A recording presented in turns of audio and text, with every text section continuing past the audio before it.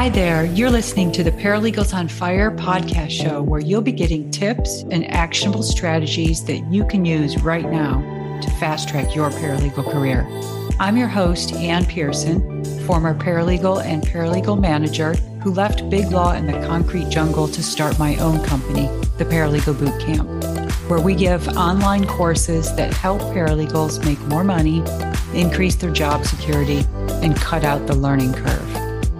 All right, let's jump right into today's episode.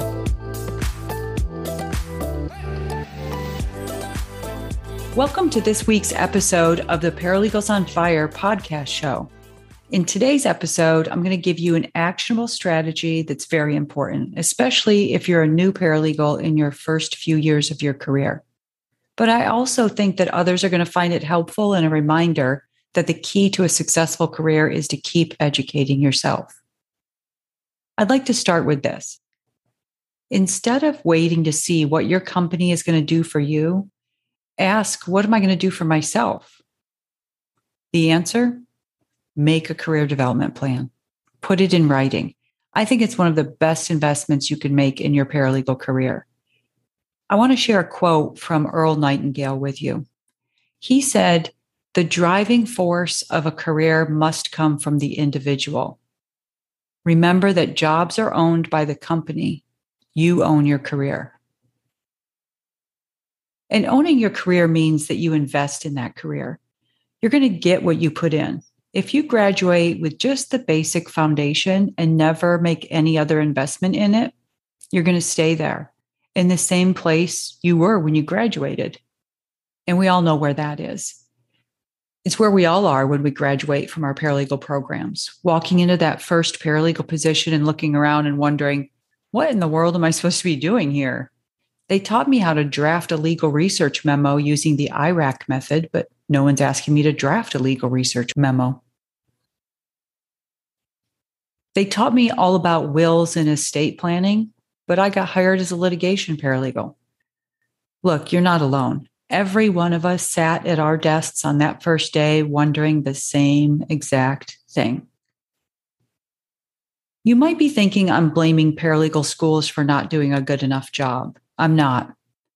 I'll be honest though, back when I was a paralegal manager, I did blame the schools until I realized that every school was about the same. They can't teach you the skills that you need to be a paralegal at that specific insurance defense firm because there's just not enough time in a one-year certificate program. But it's not just that. It's not unique to paralegals. Attorneys spend 3 years in law school and they don't graduate from law school knowing how to be top litigators either. No one graduates from any college with the actual skills they need to perform a specific job. The schools give them the foundation, the education. It takes experience and on-the-job training to gain those skills that you actually need. I've talked with recent paralegal graduates who maybe go to work as a litigation paralegal, and they'll complain that the schools didn't teach them enough about what they actually should be doing on the job. In other words, they didn't teach them how to be a litigation paralegal. But consider this for a minute. How many of those other graduates went on to be a litigation paralegal, maybe working in a government agency or for a white-collar defense firm, compared to maybe others that went to work in a personal injury firm working for plaintiffs?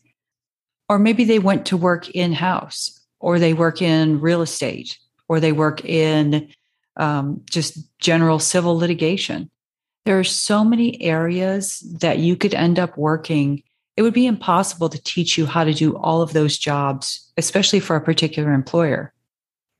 For instance, let's say that you know you want to work as a commercial real estate paralegal when you graduate. You go into your graduate program and you know, this is what I want to do. I want to be a commercial real estate paralegal. Well, why would you want to take anything other than the basics of civil litigation and criminal law? Why would you want to spend 4 semesters learning about things like e-discovery and preparing for depositions and getting ready for trial and all the other skills that you would need as a litigation paralegal, but not as a commercial real estate paralegal? Unless they turned that 12-month certificate program into a 5-year program or more, or they made each paralegal certificate program a specialty program, then there's just not enough time. And if they did that, imagine for a minute if there was a specific paralegal specialty program, let's say in real estate, and you thought that's what you wanted, and you take the entire program, you learn everything there is to know about real estate law and real estate closings, and then you graduate and there's no jobs in commercial real estate. Now you can't even apply for that litigation paralegal position because you don't have any even foundation for litigation. That's why it's up to you, especially if you're a paralegal starting out in a new profession, you have to seek out paralegal training after you graduate. Now, I know that, it's great when you have an employer who's got a good training development program in place. And I do think if you're a new paralegal, that's one of the most important questions you should ask during your interview. What kind of training program do you have in place for new paralegals who are just graduating from school? Because one cold, hard fact that they don't tell you in school is that attorneys suck at training paralegals. And they're not that great at providing feedback either.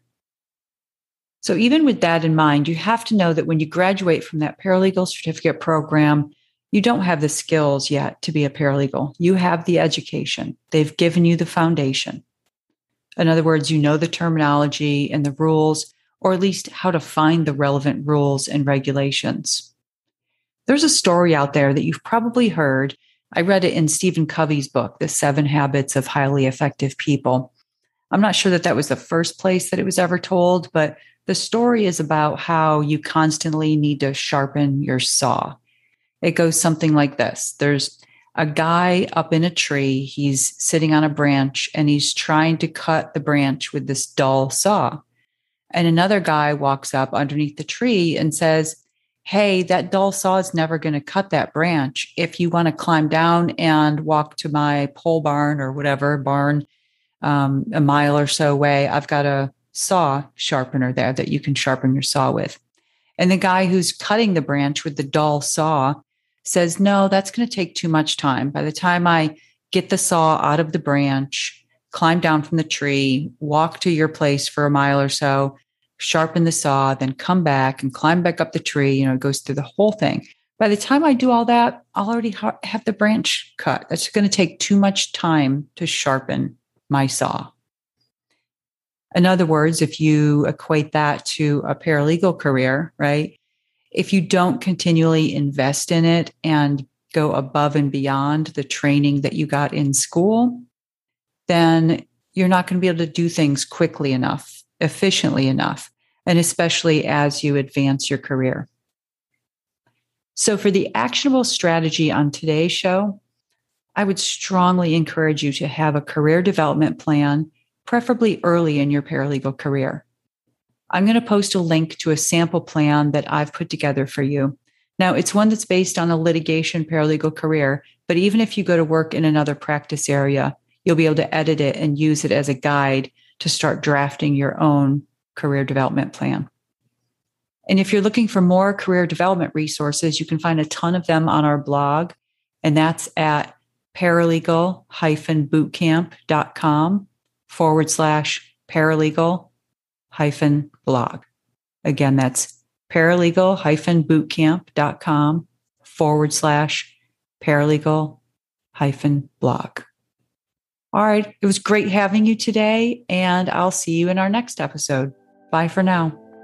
All right. That's it for today's episode. Thank you so much for listening. If you enjoyed today's show, hit the subscribe button in whatever platform you're listening. And please take a quick minute and leave a review of the podcast, and share this episode with just one colleague or friend who you think would benefit from what we discussed today.